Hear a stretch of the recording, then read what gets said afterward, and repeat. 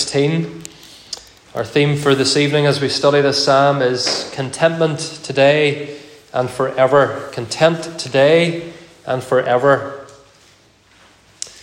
There's a website I use each week to create the video thumbnails for our live streams, and as you'll have gathered by now, I'm fairly limited in the creativity department when it comes to those thumbnails. But this website is very helpful for those of us who are creatively challenged. And quite often, this website has the facility of just if there's a picture that you want to tie in with the words, you just type in a word, and the website will generate suggested images that sort of encapsulate that word. And so quite often, I'll take a word from my sermon title, type it into this website, and use maybe one of the suggested images. Well, last week for Psalm 16, I typed in the word content, as in a contented person, someone at peace, someone happy. And instead of what I thought would be suitable images for that, the website generated images relating to the word content, as in the contents of someone's house, or content that we read online, or content that we view on our TV screens or on our phones as entertainment. And I was kind of stunned for a moment that this was the result of my search in it. But then when I thought about it, I thought, doesn't this perfectly sum up our culture right now? We're not encouraged to be content. We're encouraged to consume content. We live in a culture that isn't happy to settle for what we have. And there's a pressure in various walks of life to always be pushing on to the next thing. You've completed you've passed your exams. What's next? New course of study, a job placement or something. What are you going to do next? You get a few years into the job and people perhaps encourage you to start thinking about the next career move.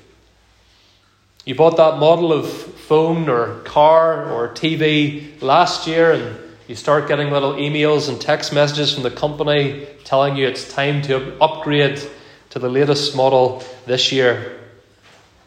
There can be a real lack of contentment in our world, a focus on content instead of contentedness. Well, the amazing thing about this psalm is that King David speaks ultimately in this psalm of being perfectly content despite incredibly stressful circumstances that he faced. He begins the psalm by saying, "Preserve me, O God, for in you I take refuge." That's a desperate cry for help in the midst of, we assume, stressful difficulties. David finds himself needing protection, needing reassurance, needing refuge, perhaps even from death itself, as we'll consider later in the psalm. And yet, as we'll see also, so often in this psalm, David speaks of great contentment. Our Lord Jesus, the Son of David, was also someone who knew perfect contentment, despite never having a roof of his own over his head, despite the plots of his enemies, despite, we assume, living in relative poverty for most of his life. He had perfect contentment. He was joyful and hopeful and obedient to his Father, despite all those difficulties and stresses. How was Jesus content? How was David content? Well, I think the key verse of Psalm 16 is verse 8. He says, "I have set the Lord always before me. Because he is at my right hand, I shall not be shaken." And the language there of setting the Lord before you, it's the language of seeing someone face to face, of having a close, personal, ongoing, ever closer relationship with someone. In this case, David says it's between him and Yahweh, the Lord. When you see that word in capital letters in your Bible, it's the word Yahweh, the special covenant name of God, the personal name of God known by his people. David says he has set the Lord always before him. He describes God in verse 5 as my chosen portion, my cup. Again, that personal relationship. David has determined that he will live face to face with God. In other words, he will be obedient to God. He will be directed by God, as we considered this morning in Psalm 15. And the result of that, as we'll see as we work our way through this psalm this evening, is a wonderful contentment. And so I want us to see this evening our key thought, that contentment comes from setting the Lord before us. Contentment comes from setting the Lord before us. And if we do that, if we have that close relationship with God, we see first of all this evening that we will have contentment for today. Contentment for today. Psalm 16 is a wonderful psalm in that it directs us to think about heaven and eternity. And it brings us such comfort, particularly in times when we lose a believing loved one. We have the words of Psalm 16 reminding us that loved one is with the Lord and that that's our ultimate destiny as well. But a lot of the psalm is actually about life here and now. The contentment that comes from setting the Lord before us each and every day of our lives. Several areas of life, or several ways in which David expresses contentment here and now in this psalm. First of all, he finds contentment in God's protection. Contentment in God's protection. He says in verse 1, "Preserve me, O God, for in you I take refuge." The word there for refuge in the original is used 35 times in the Old Testament. 23 of those are in the Psalms. David really likes describing God as his refuge. Your refuge is where you go when you feel vulnerable, scared, frustrated. A refuge is a person, a place, a source of escape. David says God is his refuge. Verse 2, "You are my Lord. I have no good apart from you." As I mentioned earlier, there were probably many times when David felt like he could trust no one. Some of his closest advisors turned against him. His first wife, Michal, the daughter of Saul, betrayed him. One of his sons, Absalom, tried to kill him. And ultimately, David knew that he could always turn to Yahweh, God, as his refuge. And so he finds contentment in God's protection. Secondly, David expresses contentment in the company of God's people. In the company of God's people. If you look at verse 3, "As for the saints in the land," literally the word there for saints means holy ones, as it does in the New Testament as well. "The saints in the land, they are the excellent ones, in whom is all my delight." And David goes on to contrast these saints, the people of God, with a totally different group of people. If you look at verse 4, "The sorrows of those who run after another god shall multiply. Their drink offerings of blood I will not pour out, or take their names on my lips." The Hebrew of that verse is a little bit tricky, but what David seems to be saying is he would rather have the company of the people of God than have the company of idol worshippers. When he talks about drink offerings, most likely he's talking about the rituals of pagans, of idol worshippers. He says, I don't want anything to do with them.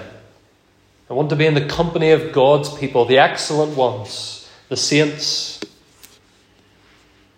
And what we need to appreciate here, friends, is that many people in David's world would have said, you can have both. You can spend time worshipping with the people of Yahweh, of Israel, the God of Israel. And why not get involved in some of the other sacrifices to other gods as well? What's the harm? One God's as good as another. One religion is as good as another. This is what we call syncretism. Syncretism is the idea that you can blend your beliefs and your worship practices with those of other religions and other faiths, because after all, we're all one people, and there is one great spiritual force, and there are many ways to God, and so forth. There was an element of syncretism in the service of Thanksgiving during the Queen's Platinum Jubilee a few weeks ago. As well as having a sermon from a Christian minister during the service, there was a prayer from a Jewish rabbi. That's syncretism. That Jewish rabbi does not believe that Jesus Christ is the way, the truth, and the life. That Jewish rabbi does not believe that Jesus is the Son of God, the King of the nations. And such syncretism and more drastic forms of it existed in David's day, and of course still exists today. But David says, I don't want to be part of that. I only want to be with the people who exclusively honour and worship and serve Yahweh, the one true God. Again, verse 3, the saints in the land, they are the excellent ones, in whom is all my delight. Here's someone content to be with God's people. Thirdly, he finds contentment in God's provision.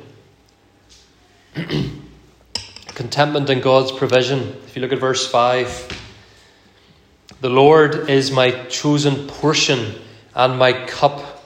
And the words there, portion and cup, they're a picture of the most everyday thing you can imagine, your food and drink. You sit down and you have a portion of food in front of you. And you have your cup, you have your water or a beverage to drink from, the ordinary but vital things that keep us alive. David says, what he's saying is that God provides these things for him. God is my portion, God is my cup. In verse 6, he uses other language to describe how he has been well provided for by God. He says in verse 6, the lines have fallen for me in pleasant places. In the book of Joshua, we read about how the promised land of Israel was divided up amongst God's people when they finally arrived there. Amongst the tribes of Israel, every tribe got their own part of the promised land, and it was not to be transferred. It was to be kept within families and tribes forever. And so every tribe got their portion. And some tribes got bigger portions than others, depending on their numbers and depending on the sort of the prominence or prestige of the tribes. Well, David says, I've been given a wonderful portion, a wonderful inheritance, the Lord himself. There's nothing else that I want or need. He's content in God's provision. And the last area of contentment that he describes is that he is content in God's precepts. Content in God's precepts. Verse 7. I bless or I worship or I praise the Lord who gives me counsel. Counsel there meaning direction, commands, wisdom. David loves the Word of God. As we see all through the Psalter, he speaks here of his eagerness, his interest in the Word of God, his love for the Word of God, his concern to know what it says and to obey it. David delights to take counsel from God as a little son delights to take direction from his father. We said at the beginning, David's contentment comes from setting the Lord before him. One of the main ways we can set the Lord before us, of course, is to set his word before us, to open it up and to follow the directions we find there. And David doesn't just obey God's word when it's easy. Notice verse 7. He says, in the night also my heart instructs me. The night or darkness in Scripture is often a picture of a time of threat or temptation, danger of some kind. David says it's in times like that I need to be directed by the Word of God. And again here, of course, in all of these areas, friends, as we saw this morning in Psalm 15, these words are even more fitting and they're even more applicatory, they're even more appropriate in considering the life of Jesus Christ, who was always directed by the words of his Father. And so here, friends, are the results of setting the Lord before us. Contentment. Content in God's protection. Content to be with God's people. Contentment in what God provides. Content to follow God's word. And so the obvious question for you and I this evening is, how content are we? How content are we? Is your life dominated by hurry, worry, and busy? Or do you have contentment because you have set the Lord before you? Have you made God your refuge? People around us turn to all kinds of stuff and all kinds of people for refuge. For some people, food is a refuge. That's where they go when they're stressed or disappointed or hurting. Some people go to alcohol or to drugs. For some people, it's retreating into just hoping to switch off from the world and just watch hours and hours of movies or video games or TV. For some people, their refuge is just telling all their friends all their problems all the time.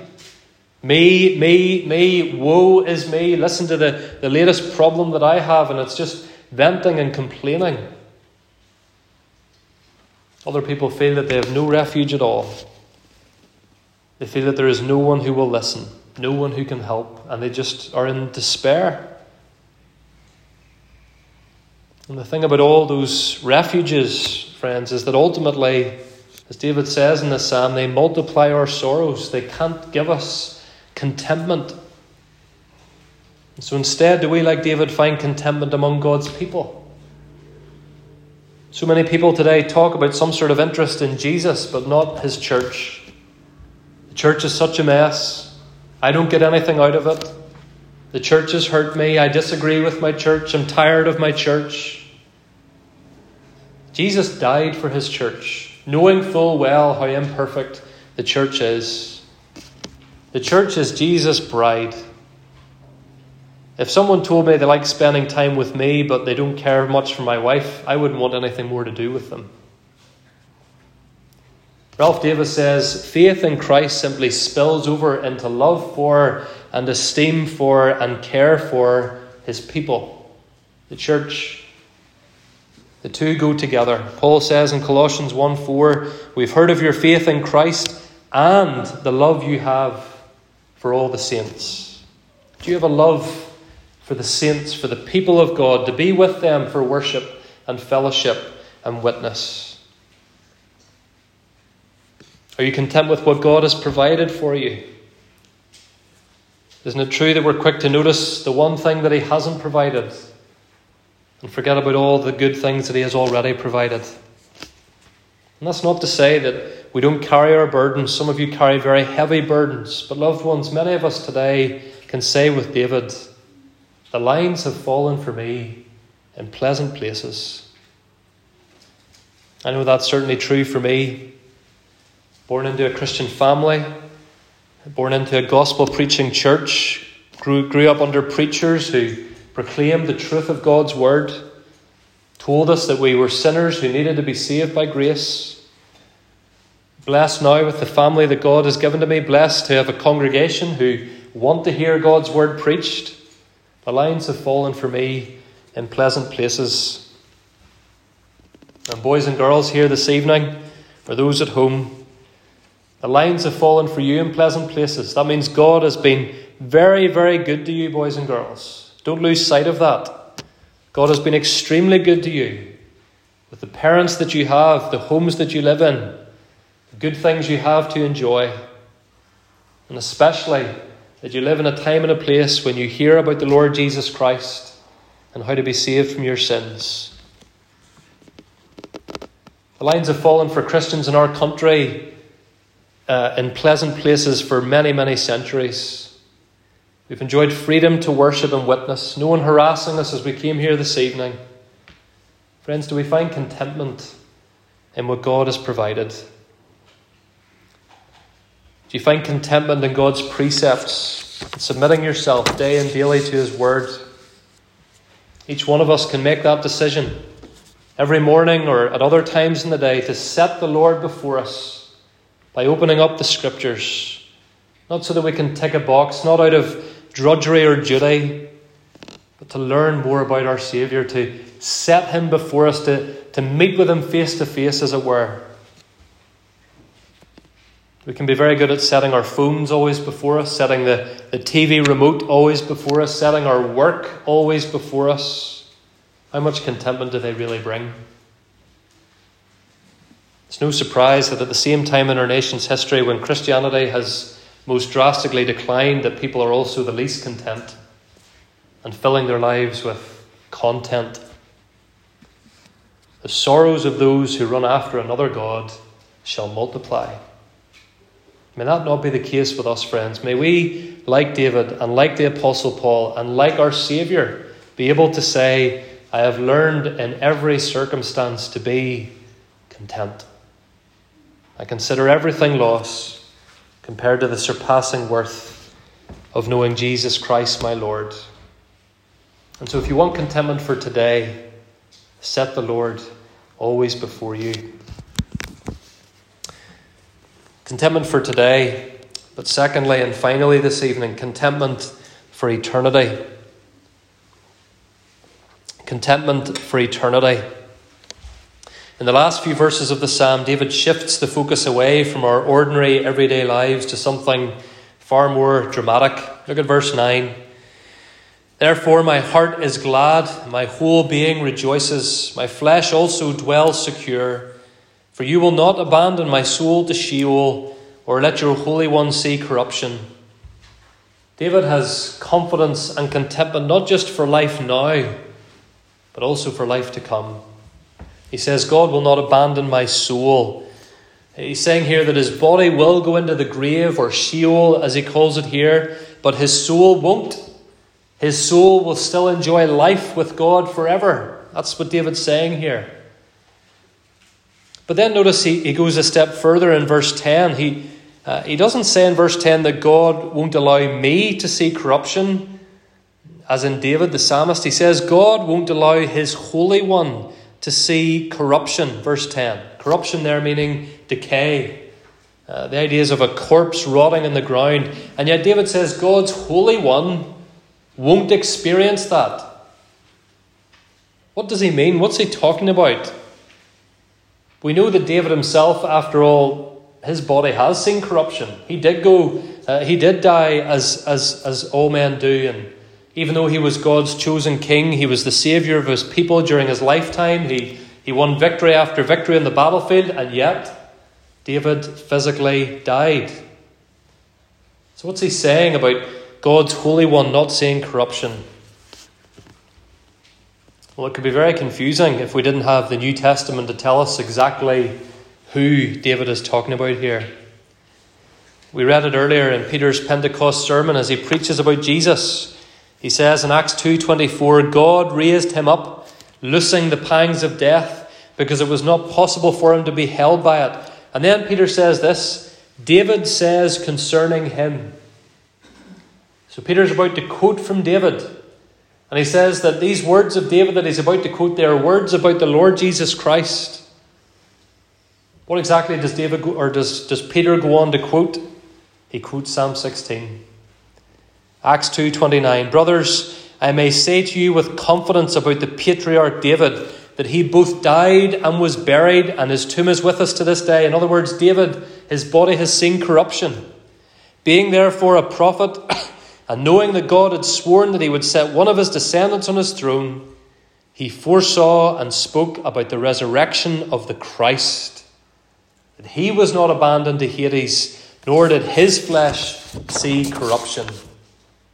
Peter says David in Psalm 16 is prophesying about the Lord Jesus Christ. It's Jesus' body that wouldn't corrupt in the grave. It's Jesus, the descendant that God promised to David, that would defeat death and be raised from the dead. It's him that David is singing about. It's him who gives David contentment for eternity. Verse 11 is a beautiful verse. It's not just talking about the future. There's a real sense in which if you're a Christian here this evening, your eternal life has already begun. It hasn't got as good yet as it will get. But you are in Christ, you are alive in Christ now, and you will always be alive in Christ. But look carefully at what verse 11 says. You make known to me the path of life. In your presence there is fullness of joy. At your right hand are pleasures forevermore. Contentment. And I want you to understand this is so comforting for us, friends. For the believer, the path of life does not end when our bodies go into the ground. Now, of course, unless Jesus comes back first, our bodies will be in the ground for a time, and they will go the way of all the earth. But that doesn't mean that we won't meantime be enjoying fullness of joy and eternal pleasures at the right hand of Christ. And even then we will be looking forward to something even better. The resurrection of our bodies, joined together with our souls in the presence of Christ forever. That's what lies ahead for the believer. That's what can give us contentment, not just for now, but for eternity. That no matter what we might be facing today, that's what we have to look forward to forever. J.M. Barrie, who wrote the novel Peter Pan, when Captain Hook is fighting Peter Pan, Captain Hook says, "It's time for you to die, Peter." Peter Pan replies, "To die will be an awfully big adventure." But for the Christian, death itself isn't the adventure. Death is an awful, horrible intruder in this world. But for the Christian, death is nothing to be feared. It's a defeated enemy. And after death, the real adventure begins. Everlasting pleasures, resurrection, true contentment. And it was the thought of those everlasting pleasures that sustained the Lord Jesus as he went to the cross and died for his people. The writer to the Hebrews says Jesus could do it because of the joy set before him, because he knew that lasting pleasures would be his. And he ascended into heaven and was back with his Father once more.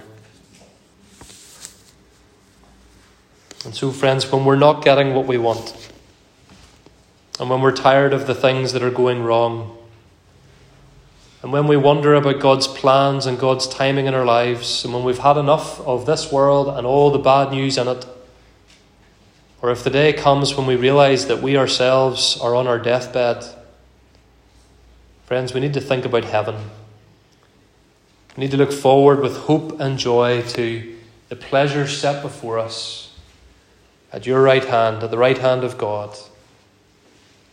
Yes, we have our frustrations and our anxieties and our heartbreaks. But loved ones, discontentment, a lack of gratitude, a lack of hope doesn't belong in the Christian life. In fact, it's something to be repented of in the Christian life. Charles Spurgeon says, discontented spirits are as unlike Jesus as the croaking raven is unlike the cooing dove. Martyrs, he says, have been happy in dungeons. They've been happy in dungeons because, like their Saviour, they have thought about the joy set before them. Some writers have even suggested that discontentment was the first sin. Perhaps we don't need to be as dogmatic as that, but it's true, isn't it, that Adam and Eve weren't content with what God had given them. The lines had fallen for them in perfect places in the Garden of Eden. And yet it wasn't enough for them. They fell for Satan's lie that more would be better. Discontentment led to death. May it not be the death of us. May we set the Lord always before us, and may we be content in him. Maybe you're not a Christian today. Your biggest problem is not that you could do with a bit more money. It's not your health. It's not your work. Your biggest problem is that someday you're going to die. What happens then? What happens to your soul? How confident do you feel this evening about your future? Mentioned in the sermon last Lord's Day evening, a reference to President John F. Kennedy. I'll mention him again this evening. It's not that I'm a particular fan of him, but just his life provides some good stories. In 1960, when Kennedy was running for president, he decided to pick a man called Lyndon Johnson as his vice president. A lot of Kennedy's closest advisors were urging him not to pick Johnson. They just didn't like him very much. They thought that he could pick someone better. But Kennedy reassured them. He said, look, I'm 43 years old. I'm not going to die in office. So the vice presidency doesn't really matter. 3 years later, Kennedy was assassinated. And his vice president, Lyndon Johnson, took his place and became the president. See, we're all so confident in our brain power, our achievements, our plans. God might have other plans for you. And so put your trust in the Lord Jesus Christ. He's the only one whose body went into the grave and didn't decay, who has risen again, and who provides the hope of resurrection for all who trust in him. He knows how to lead us on the path of life. He knows how to give us contentment today by directing us to God's word. And he knows how to lead us through death's dark valley and into eternity, where there will be fullness of joy and pleasures to content us forever. Amen.